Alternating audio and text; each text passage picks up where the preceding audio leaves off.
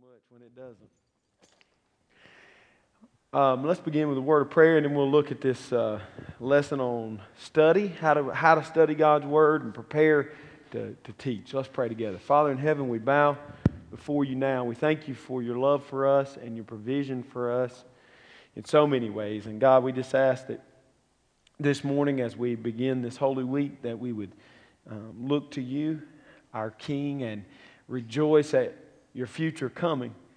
The fact that you have saved us and you are preparing us for your second coming. We look forward to it, and we pray it comes even today. We love you and praise you. In your name we pray. Amen. All right. Looking at the approach to study here, and we've got some more outlines coming if you're short on an outline. This is This is probably the more technical of the lectures that we'll have in this series. Anybody need another outline? Yeah, we got some hands going up here. Hopefully, when we finish, we'll have a good initial grasp on a method, a solid method for preparing to teach or preach a text. But you can use this also just in your personal study as you study through the Scriptures. Now, the first point looks a little basic, but turn to the text we'll use this morning in the sermon in 1 Samuel chapter 8, and I'll show you why this is important. Why it's important that we select a good text to teach from or preach from. A lot of times we're tempted, especially in our day and in our world, we're tempted to make the mistake of cutting the text away from its natural context. So we're in 1 Samuel chapter 8, and a lot of times we make mistakes like the following. We'll preach a sermon, and the sermon will be on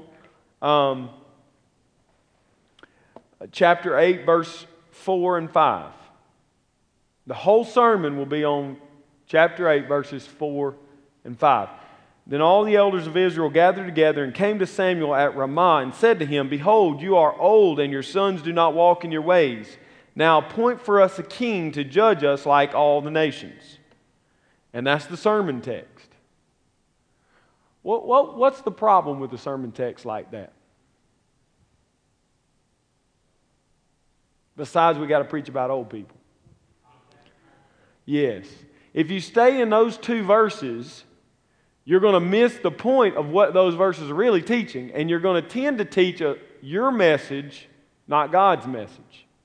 Why? Because if we look at this text, all of chapter 8 is at least all of chapter 8 should make the sermon. This is a narrative text. And in a narrative text, and you run into it in the Old Testament and you run into it in the Gospels, if you cut little verses out of the narrative text, then it's a pretext. It's not in context. And you will make your own sermon, not God's sermon. And so it's just important that, especially sometimes in the Old Testament, listen, the story of David and Goliath, that's really a 3-chapter sermon. If you're going to preach God's message to His people, you've got to preach 3 chapters. Why? Because God wrote that story through the hand of the writer of Samuel. He wrote that story so that we can grasp a big picture of how God delivers His people from their enemies. And if we miss that, then we do what's called atomize, A-T-O-M, I-Z-E, atomize the text. We break it apart to its smallest function, and then we teach a whole lesson on something that is either a minor point. It happens in the Gospels all the time. Turn over to Matthew. We'll show you a New Testament example of what can happen when you're in the Gospels. Turn over to Matthew, and let's just look. You could really do it in a lot of places. Let's just look at Matthew chapter 10.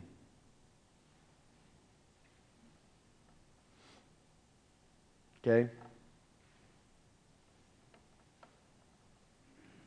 Matthew chapter 10.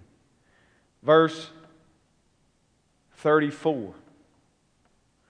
Do not think I've come to bring peace to the earth. I have not come to bring peace, but a sword. Sermon text. Matthew chapter 10, verse 34. Jesus says, I came to bring a sword and not peace. I preach a sermon on that text. What's the problem? It's not in its context, so therefore it looks like Jesus is warmongering, looking to start a bunch of fights, when actually, when we look at it, it's not that at all, is it? If we continue in that, at least in that paragraph, 34 through 39, let's look at what it really says. For I've come to set a man against his father and a daughter against her mother. Man, we're getting into deep water, aren't we? And a daughter-in-law against her mother-in-law, and a person's enemies will be those of his own household. Whoever loves father or mother more than me is not worthy of me, and whoever loves son or daughter more than me is not worthy of me. And whoever does not take his cross and follow me is not worthy of me. Whoever finds his life will lose it. Whoever loses his life for my sake will find it. In verse 38 and 39, we find the point of Jesus' teaching. That to follow Jesus, you must die. Die to yourself. Die to your family relationships. Die to the societal norm around you. You have to die daily to that. And take up your cross and follow Christ, willingly laying down your life so that you will have a life in Him. That's the point. But if we just look at verse 34 and teach it out of its context, we can make Jesus look like a lunatic fringe leader who was coming to bring a sword of war. Well, it contradicts his later teaching, his later sayings, doesn't it? Because when Pilate questions him, what does he say? If my followers had wanted, if I'd wanted to set up my kingdom on the earth, my followers would have taken up swords, and we would have a kingdom on the earth. My kingdom is not of this earth; it's of another place. And so you see, you can contradict Jesus against himself if you take verses out of their context. My encouragement to you as a young teacher, a young student, is teach more, not less. Teach more text, not less text. Spurgeon used to say it like this: let a man who begins to preach the book of Genesis. Once he has mastered preaching the entire book of Genesis in one sermon, then let him find a section. Once he's found a section, let him preach that section. Once he's preached that section well, then let him find a chapter. Once he's found a chapter, let him find a section of the chapter. And then once he's found a chapter, it may be possible that he can preach a verse and keep it in its context. But if you make the mistake of trying to emulate many of your heroes in the teaching and preaching profession, you'll make a lot of mistakes. They've been at it for a long time. And they're masters at finding the point and teaching the text. So I could actually say, to me, you could preach that Matthew 10 passage much better if you back up and get the entire chapter. Again, we're looking at an entire chapter. Why? Because he's telling his apostles, he's called his apostles, and then he's sending them out to teach, and he's explaining to them the persecution they will face when they teach the gospel. And now I can grab the whole context. He sends them out to teach, and he warns them of the coming persecution due to their teaching. So take your time, pray about, and really look for a text to teach. When you're selecting the text, make sure you don't go too far. You don't want to bleed over into another story, but you also don't want to take too little of a text so that you're not able to effectively teach. And be careful not to lean too heavy on your chapter divisions and your subtitles in your Bible. Remember, all chapter divisions were added. All verse divisions were added. They were not in the originals. And sometimes, especially in Paul's letters, his epistles, they play havoc, these divisions. You know, they actually cut his flow of thought, and you need to be teaching parts of two chapters. So, then after you've read the text, you've framed it in its entirety, you've read through it at least 5 times. Whenever I started teaching the book of Ephesians, before I ever made any notes about anything in the book of Ephesians, I read the entire letter 5 times in one sitting. I did that for a month. Every week I read the book 5 times in one sitting. And then once that was accomplished, then I began to go back and look at the chapters, the divisions, the outline, and begin to break down the text. Why would you read something over and over like that? What are you gaining? You're, in a book like Ephesians, you're almost going to memorize it. You're going to at least have a good... The concepts that he's presenting. That's exactly right. You're gaining that. What do you really... Remember from what we talked about selecting a text, what are we trying to do? We're trying to gain the context. How do you get the context if you haven't even read the letter? How have you gained the context of a verse in Matthew if you don't know Matthew's point? Yeah, read the notes. Those are inspired, yes. Okay, so begin your note-taking process after you've read and you've found the text that you're going to teach. Then you begin, and this is point D under number 1 point, begin to take notes. Understand the genre of literature you're dealing with. In 1 Samuel chapter 8, we're dealing with a narrative, historical passage, a historical narrative, and a historical context. So we're going to look for Samuel, and I'll give you some hints on some good aids that can help you with this. But on the book of Samuel, remember, we need to look at Ruth. We need to look at Judges. We need to understand a little bit about 1st, 2nd Kings. There's a big context. All those books are playing into our understanding of our text. How can we do that? You got somebody ask you to teach for them, you got a week. How do we get ready for that? Well, there's some great resources. Let me give you one. There's a handbook. There's a handbook of the Bible. The handbook of the Bible. And I should have brought it. It's on my shelf. John MacArthur compiled it and published it some years ago. And it's a good resource. You want those kind of resources, like a handbook of the Bible or a good Old Testament survey by LaSword and Hubbard and Bush. They write a good Old Testament survey that will give you an overview of a book in a few pages. And so you read that and you gain the context of who's writing, when are they writing, what's going on in the culture around them. You just kind of grab the historical context of what you're doing. Okay? And then, that also will give you all the lead on what's going on and setting it and preparing you. Okay? Okay. Second point, in a good system of study, after we've found an appropriate text, then we want to do our what's known as exegetical, or our breakdown of the passage itself within its original context. Now, I wrote these notes, and I wrote them in terms of a preacher, but you can do this. Listen, translate the passage from the original language if at all possible. So if you know Greek or Hebrew, you can break down that passage in its original context. How many people know Greek and Hebrew in here? Okay, so what can we do though? How can we remedy that? You don't know Greek or Hebrew. How many of you have at least 3 translations in the English in your house, or that you can get hold of? At least 3 translations in English. You get? Yeah, NIV, ESV translations. Living Bible, even a Living Bible. You got 3 translations?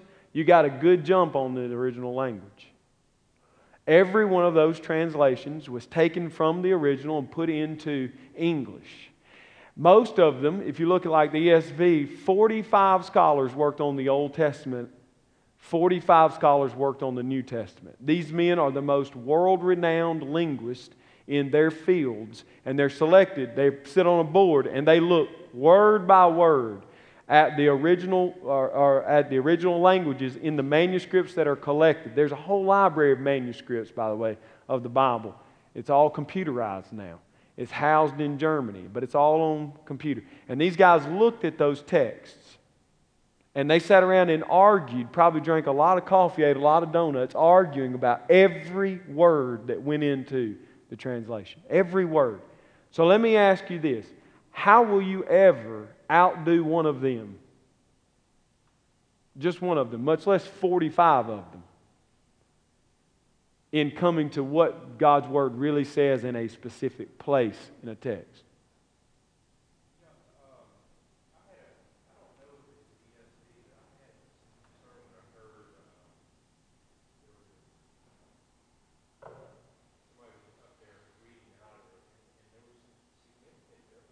Mm-hmm. Mm-hmm.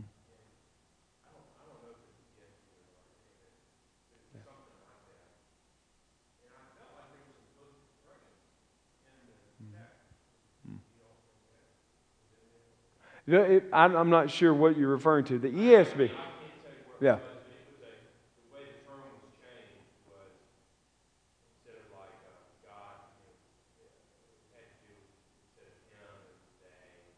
Mm-hmm.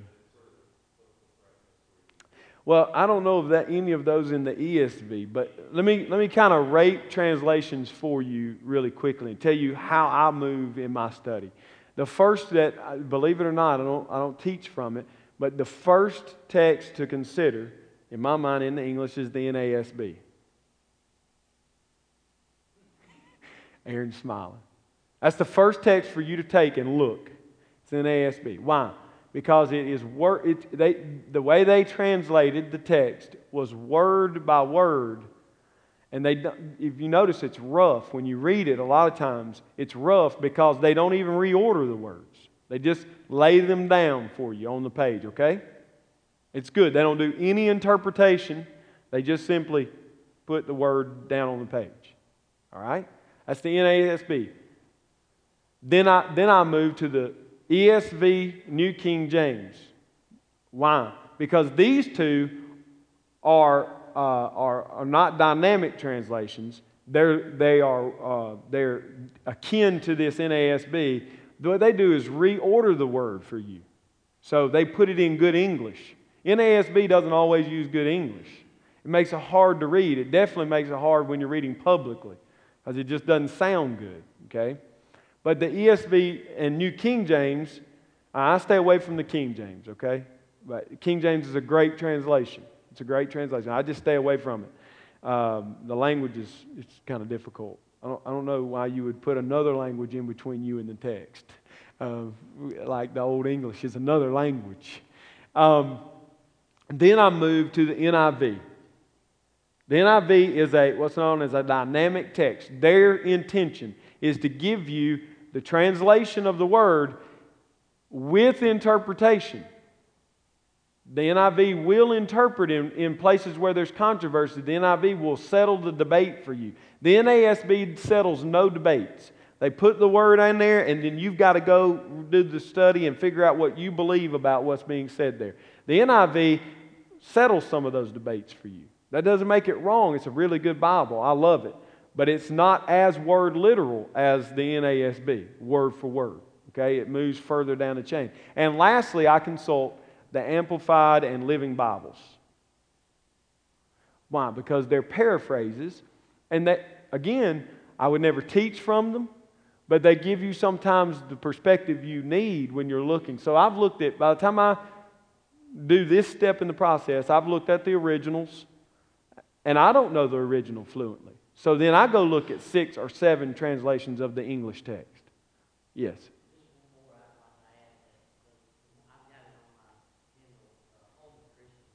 Yes.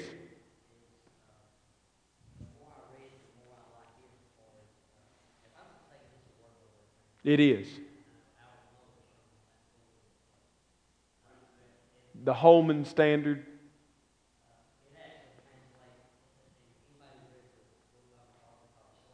Yes.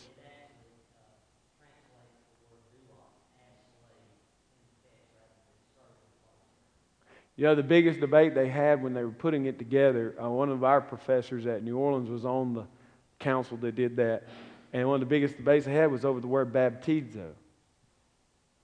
It's a Baptist translation. They opted to just go with the with baptism, which is just is not any kind of clue as to where their doctrine is, and they stuck with baptism.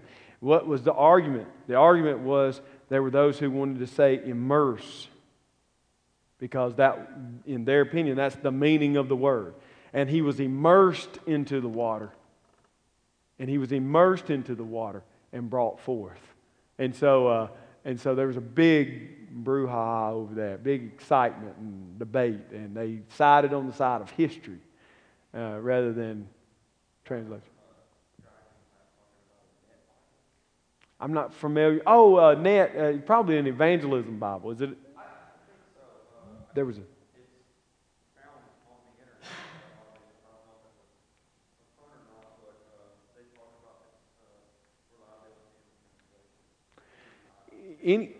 Anytime we're dealing with it, let me tell you what.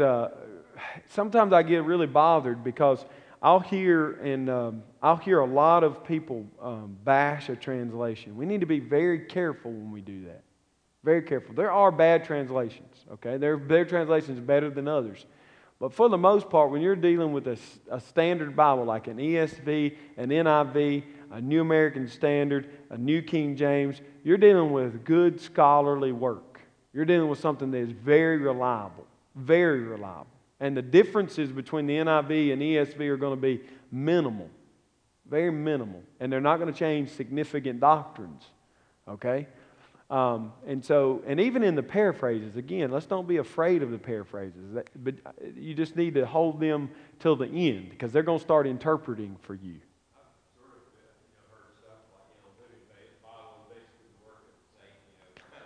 Yeah, you hear a lot of stuff like that. We just need to be very careful with that kind of talk. Again, I wouldn't teach from the Living Bible. I wouldn't teach from the Amplified Bible.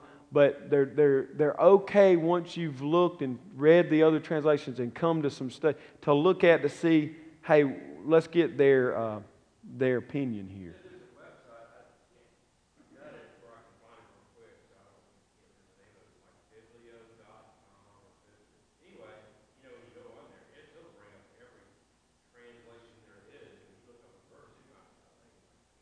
Oh, yeah. Let's see. And let me, as we're moving through here, look what the next step here is to gather more specific context information, such as the reason the text was originally written. What is the purpose or theme of the text? Like in that Matthew 10 example, the theme and purpose of the text is verses 38 and 39. Everything he says above that is leading to him saying, lay down your life, die to yourself. You can't follow me and hold on to your family.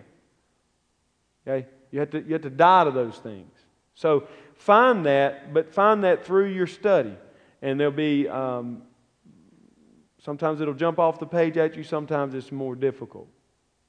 Now, then we want to make an outline. This is a provisional outline, and I highly recommend that now you begin to break it down based on the language. And for you, just taking your English text and doing the old-fashioned diagramming, block diagramming of sentences, clauses, adjectives, adverbs, all the things your English teacher taught you, they help you in studying God's Word. Do you know what happens when you take Greek and you get remediated in the seminary? You know what they send you to? Not baby Greek. They generally send you to an English class. You know why? Because most of us can't diagram an English sentence. If I had us come up one at a time and say, here's your sentence, now diagram it for us on the board. Tell us what's the subject, what's the verb, what's the adverb, what's the adjective. You'd start panicking. People would get up and go to the bathroom. They'd skip their turn. Well, I mean, let's be honest. Now, if you don't know your language very well, how are you going to learn someone else's language? Right, Ann? Am I preaching Ann's giving the thumbs up. You didn't think it would really matter that you knew what a participle was until you preach an entire sermon based on the participle and your professor says you missed the subject. You didn't get it. That was all modifier. What you're talking about is a good thing, but that's not the point for Paul when he was writing. So you just really want to think here. Think with me.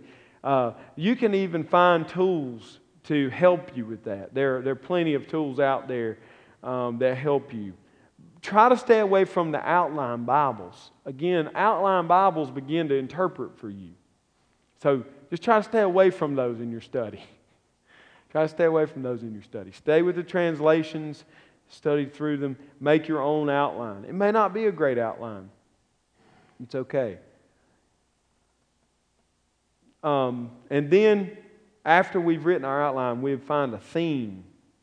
We want to capture the idea of Jesus in Matthew 10, 34 through 39 in one sentence, in one hopefully memorable sentence. But at this point, it may not be all that memorable. Okay? Third step in our process of study is that we try to put the text in its relationship with the rest of Scripture. So, there are key words in every text that we want to look at, and then look at how they're used throughout the rest of the book that we're studying, and then also throughout the Bible. One that we might look at here in the text in Matthew chapter 10 is when Jesus says, follow me. Whenever Jesus says, and whoever does not take his cross and follow me is not worthy of me. Now, I would probably want to know, what does Jesus mean by follow me? I don't want to know, how does Jesus use that, and how do the gospel writers use that? It's in all the gospels, by the way. There's always, in every gospel, there's a command to follow Jesus. And I would want to search through the first Matthew and then Mark, Luke, and John and see, how does Jesus use this in other places? What is he referring to when he says, follow me? Is he talking about physically getting up and walking after him? In some of the text he is. Or is he talking about, like in our text, spiritually, mentally, emotionally, and physically following him? In other words, our whole life. Notice he said in the context in losing our life. So he grabs all of us and says, that's what's to follow me. All of you is to follow me. Okay? So we want to look at key themes, key words and phrases, then search them out through, starting in Matthew. I'll look at, how does Matthew look at that phrase? How does he use it in his writing? And then the other gospel writers. Okay? As you're doing this, you want to make notes. You want to write down, jot down quickly, notes on Old Testament text, New Testament text that use your word. If you're in a text that uses the word glory, and you're going to want to look up what glory means, and you're going to see what it means in other places in the Scripture, and you're going to have to keep those notes. If you don't, you won't remember it. You'll read it, and by the time you come back to prepare your preaching outline, you'll say, well, there was somewhere over in Isaiah that he talked about glory.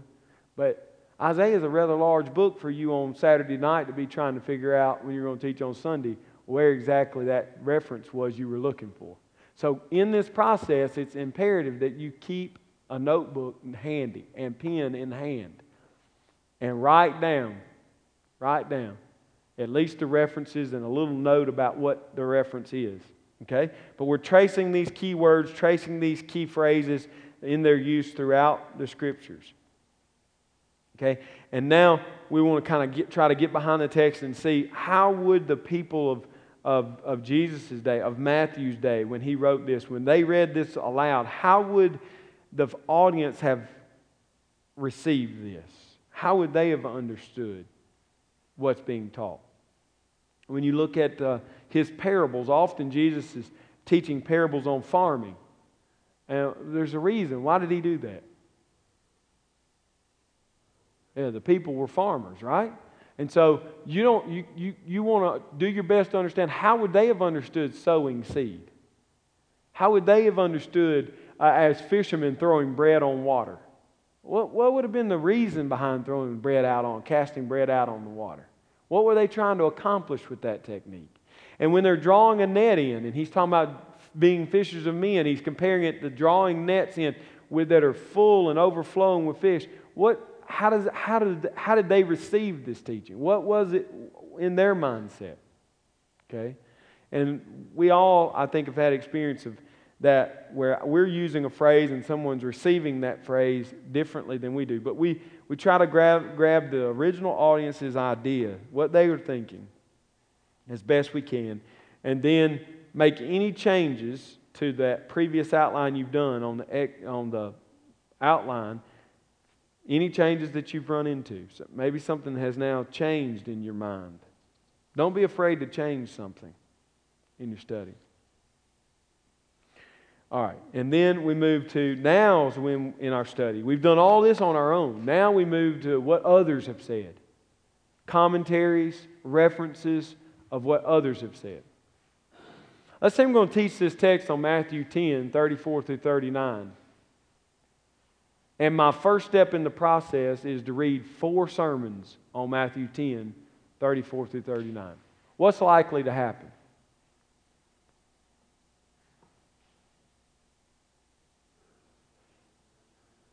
Yes. All the work they did overwhelms any work you do, and in their sermon becomes your sermon. Your sermon becomes their sermon.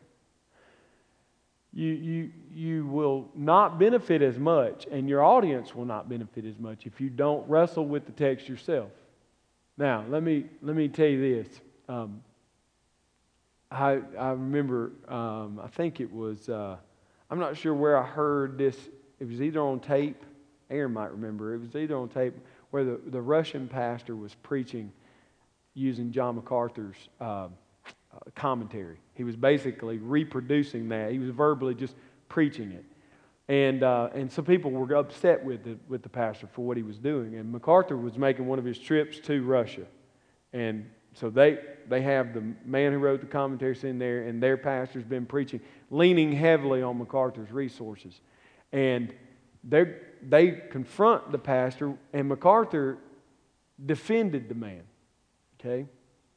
Now, this is why he defended him, because this man had never been trained. He knew nothing about original languages. And the only resource he had was the Bible and this commentary that had been given to him on what he was teaching from MacArthur. That's all he had was those 2 resources. He had one translation and he had one commentary. And that's all he had. And he wasn't copywriting. He wasn't getting up and laying the commentary out and reading the commentary. He was working as best he could, but when he hit the wall and he couldn't get any more, he turned to the commentary for help. And so he often quoted MacArthur. The problem was he was not smart and adept at doing this, so he was quoting MacArthur. He was saying, John MacArthur says this, and John MacArthur says that, and John MacArthur... And the people got tired of hearing John MacArthur say. Now, what he didn't realize is that here in America, preachers don't do that. They just go get the sermon off the internet and don't quote anybody. And that way it looks like their sermon. Now, this happens a lot.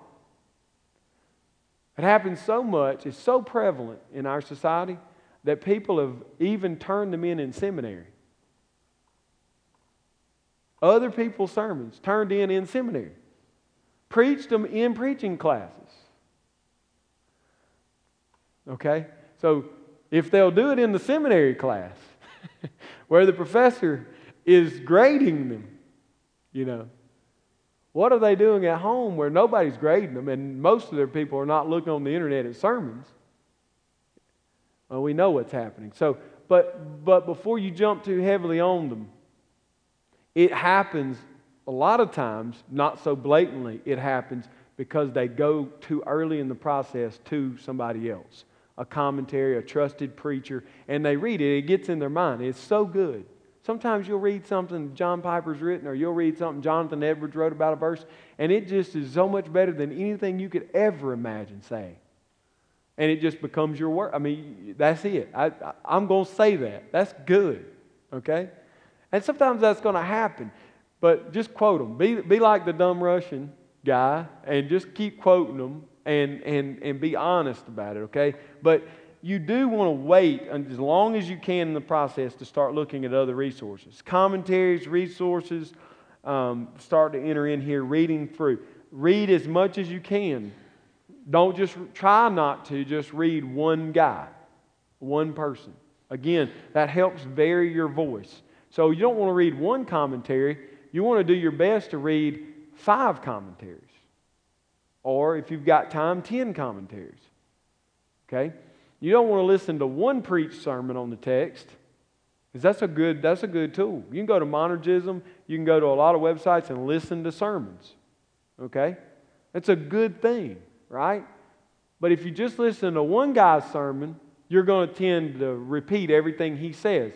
If you listen to 5 sermons or 10 sermons, you're going to do more to broaden your base of understanding of that text, and you're going to be less likely to just copy them. Okay? You can always, it's easy to happen. Again, when you're in a pulpit every weekend, it's easy for this to happen. You've been around those preachers, their voice starts sounding like a particular preacher, their hand gestures are that guy's gestures. Everything they do is that guy. It's a carbon copy. And you say, they've been listening to Tim Keller. That's all they listen to is Tim Keller. It's obvious. They use his expressions. They start sounding like a Yankee, and they're from down in the South. And you say, wait a minute, that's not how we talk. Where's he getting this from? But it happens. So in a typical week, now I don't listen just to sermons that I'm going to preach, but I just listen to a lot of good preachers.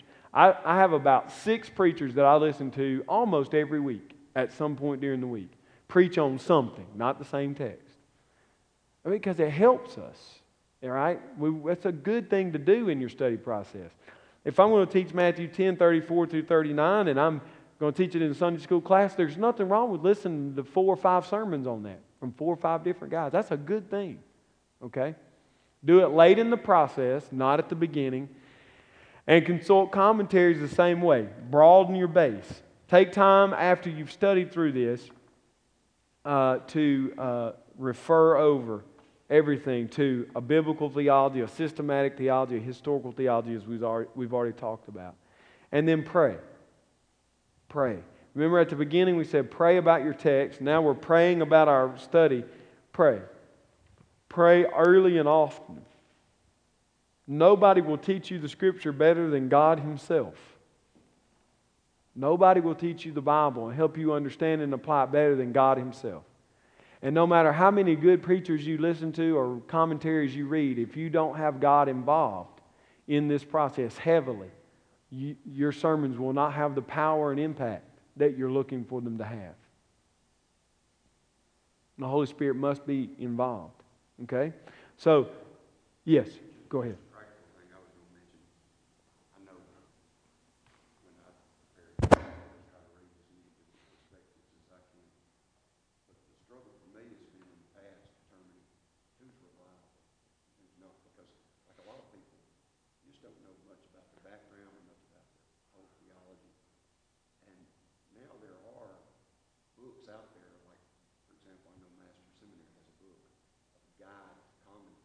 Yes. And it talks about their position, whether it's their hermeneutical position, how they approach the Scriptures, even their eschatology or whatever. They just give a breakdown if they're Reformed or if they're covenantal or dispensational, whatever. Right. So you kind of get an idea where they're coming from. Mm-hmm. Because I know with me, a lot of times when you're reading it, something, if I'm not as discerning as I need to be, you may pick up subtleties or you may not. You may be influenced by those subtleties if you don't know where they're coming from. And of course, the obvious thing to me too is look to see, do they really in their writing show an allegiance to the Word of God, or are they focused on their opinion? Right. Do they really let the Word speak, or are they trying to allegorize? And you know what I mean? Right. So, absolutely. And those guys do exist. And there's another one he was talking about is from Master's Seminary. And there's also one from the Southern Baptist Theological Seminary. Al Mohler is the president there. And both their New Testament and Old Testament professors have put together preferred resources. and I'm prejudiced. And I know we're just talking about opinions. Sure. But like that Monergism site. Yes. It's a great site because most everybody on there, they may disagree on things, but most everybody on there is committed to the authority of Scripture. Yes. Good websites like Monergism, the Gospel Coalition, Desiring God, Grace to You. Those are some. Desiring God is obviously John Piper. Grace to You is John MacArthur. Tim Keller's site at Redeemer is becoming more and more usable. I used to not reference his site because he charged for his sermons, but he's dropped a lot of that now. You can get them free. Yes.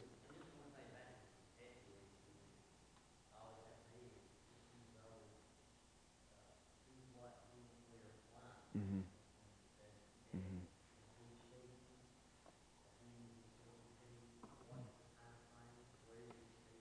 Mm-hmm.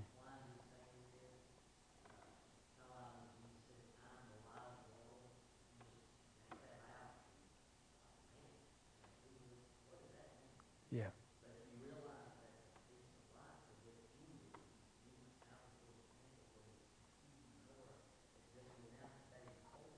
Right.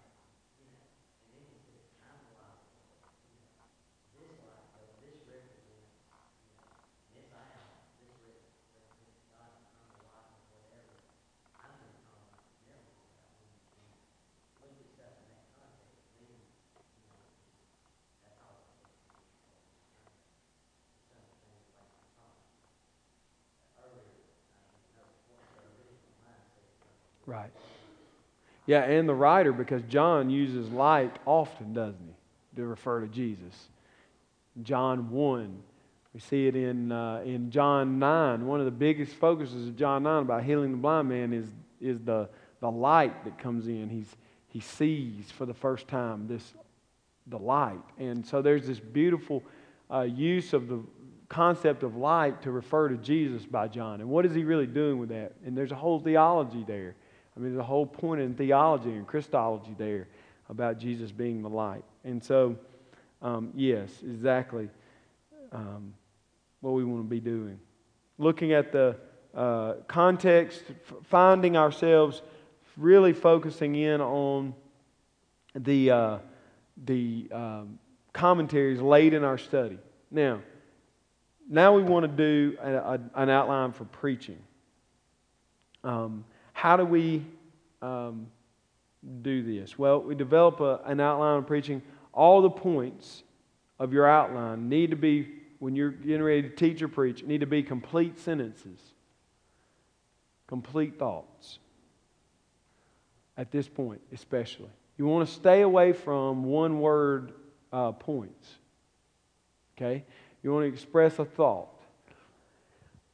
This will help you form the kernel of the idea better, and it will help your audience also, because again, we want to send them home with the sense of the text more than we send them home even with our outline. Your outline should aid them, but it shouldn't be what they even remember so much. You want them to remember the text. Okay? A lot of times great outlines I heard Al Mohler talk about this in one of our preaching classes. He said, the problem with a lot of sermons is they have great outlines. Everybody kind of looked around like, looking for our New Testament professor. He was in the back. He just taught us about outlines. We're looking back there at him, you know. Dr. Mohler said, really a sermon is more like an act in a play. You want to have Act 1, movement, Act 2, movement, Act 3, movement. You're teaching the text. You're trying to teach the text. You want the text to be remembered. Not your outline, but the text itself. And so if an outline's helpful in anything, it's helpful in complete sentences. Again, kernels of idea that you're pushing from the text itself. Not so much one word or two things. They also, one word outlines a lot of times sound like a commentary. If you do, be careful.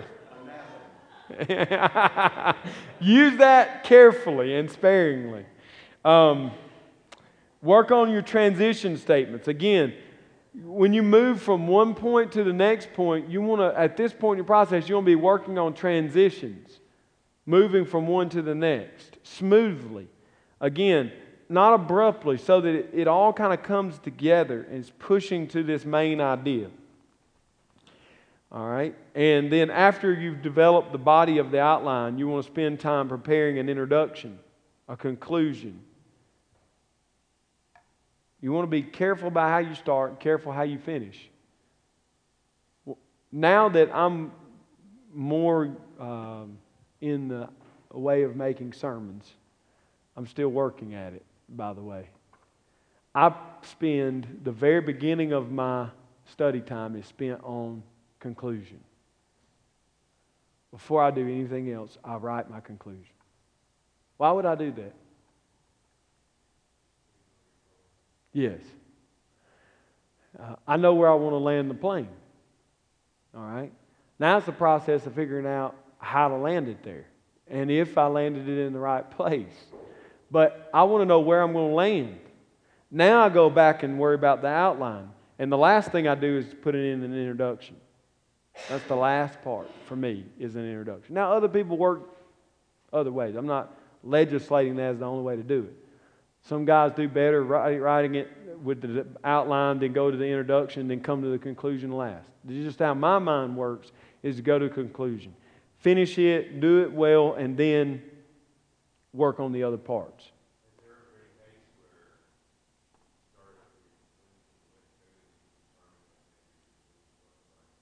Yes, it has happened. It has happened. And that's the danger of writing the conclusion first. You really love your conclusion. It's a good conclusion.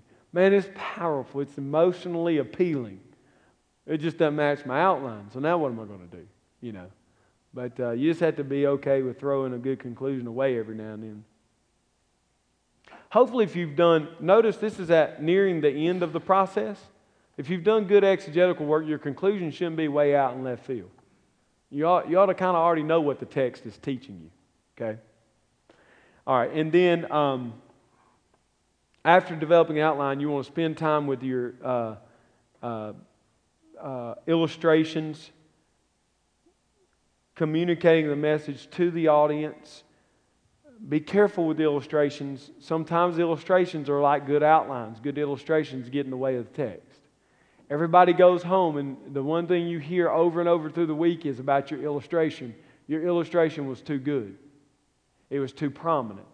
It distracted instead of pushing them to the text. Illustrations are only good if they push you to the text. If they are an end-all, be-all in themselves, then we have an issue. One of the guys that I had to listen to for this project preach, one of the comments I made in my... it's hard when you're critiquing a guy that's nationally known and beloved by so many. But I said, one of the most fascinating storytellers I've ever listened to. I mean, he could tell a story and you'd just be on the edge of your seat.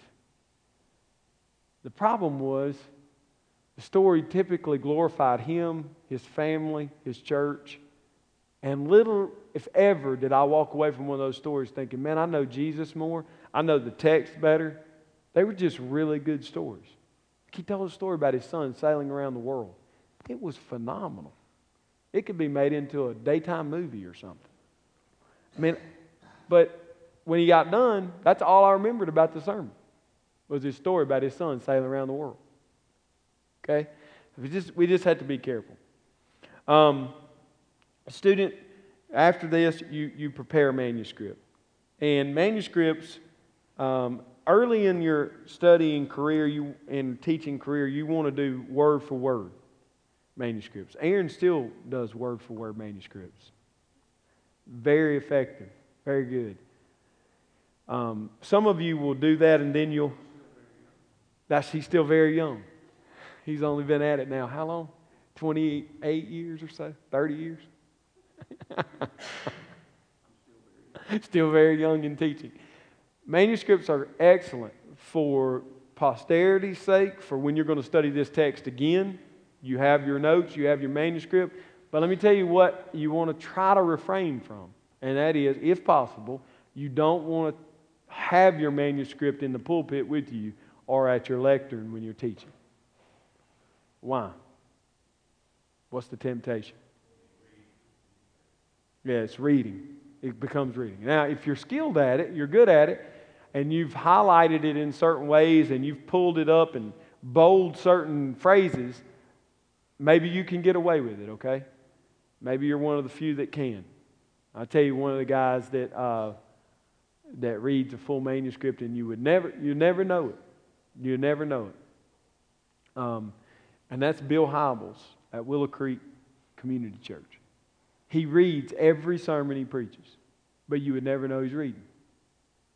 He's just very good at it. I would never try to do it. I have tried. It doesn't work. Okay? All right. So you prepare a manuscript. This is a word for word. And early in your life as a preacher or a teacher, it helps you to write it out, to know what you're saying, when you're saying it, how you're saying it, and it begins to get concreted into your mind before you get up there. Now, Aaron takes his manuscript up here, all right? But I promise you, if I took his manuscript, he wouldn't like it, but if I took his manuscript from him right as he started to teach, he could teach the whole lesson. It's in his brain. Talk to him a week after he teaches, he can still tell you about his lesson. He's got it. He knows it, okay? And that's the way you want to know what you're going to teach. You want to know it in your brain. It needs to be concreted on Sunday when you stand in Sunday school class or preach from the pulpit. It needs to be there. The student then prepares your outline for preaching. So once you've done your exegetical outline, then you've done your initial preaching outline, then you've written a manuscript, now you want to write your final outline, what you're going to actually take into the pulpit on Sunday. And for me, most of the time, mine looks like this. Very detailed introduction. This is my sermon. This is my conclusion. My sermon is 3 points as it's up there that are written down. Sometimes it's as little as a sticky note. Sometimes it's on pages like this. Sometimes in a notebook. But that's how simple it is. Okay? And also all I have is what I need in there. That's what you want to base it on. What do I need? And then you want to pray.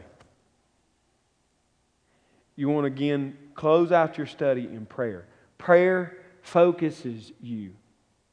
You want to spend time praying for yourself, praying, confessing sin, applying the sermon to your own heart and your own mind, asking God to give you the power and the effectiveness through His Spirit to proclaim His Word with power.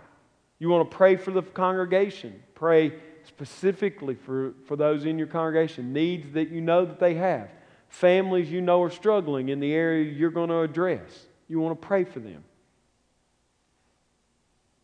And then finally, you stand and deliver. Now, when you deliver the sermon, the biggest thing to remember out of this point is you're preaching for Jesus Christ. More than preaching for a sermon, an audience. You have an audience in the Lord. And if you preach effectively, you will have pleased Him. And if not, then nothing else matters. If you haven't preached effectively and truthfully and everybody loves you, it doesn't matter. All that really matters is reaching the ear of Christ with the sermon. The boldness and power that you preach with comes from the Spirit.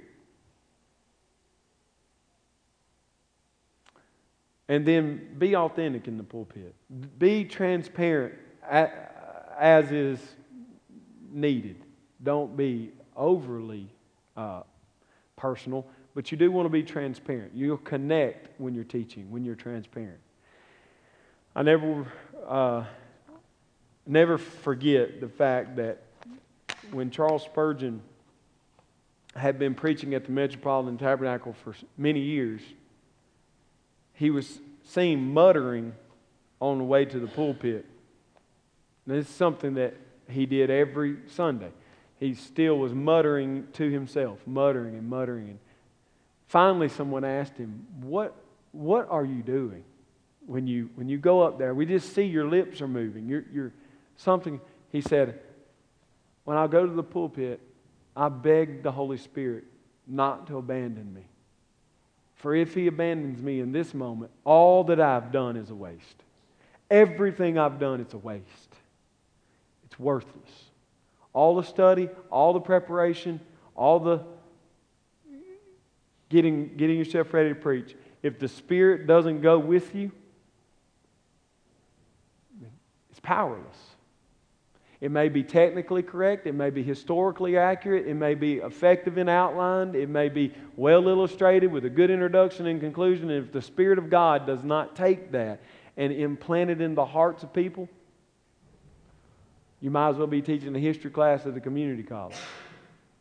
The difference between preaching and teaching a class in the secular world, or teaching a Sunday school class and teaching in the secular world, the one difference is you're dealing with the eternal Word of God that is applied by His Holy Spirit. And if not, all is lost. All is lost. Al Mohler was telling us this personal testimony one day, and if you've ever heard Mohler preach, he's one of the most intellectual men you'll ever hear. Very bright, very astute. I mean, he uses words that, you go to these conferences, he uses words, I'm just like, where do you even find that? You know how he was saved?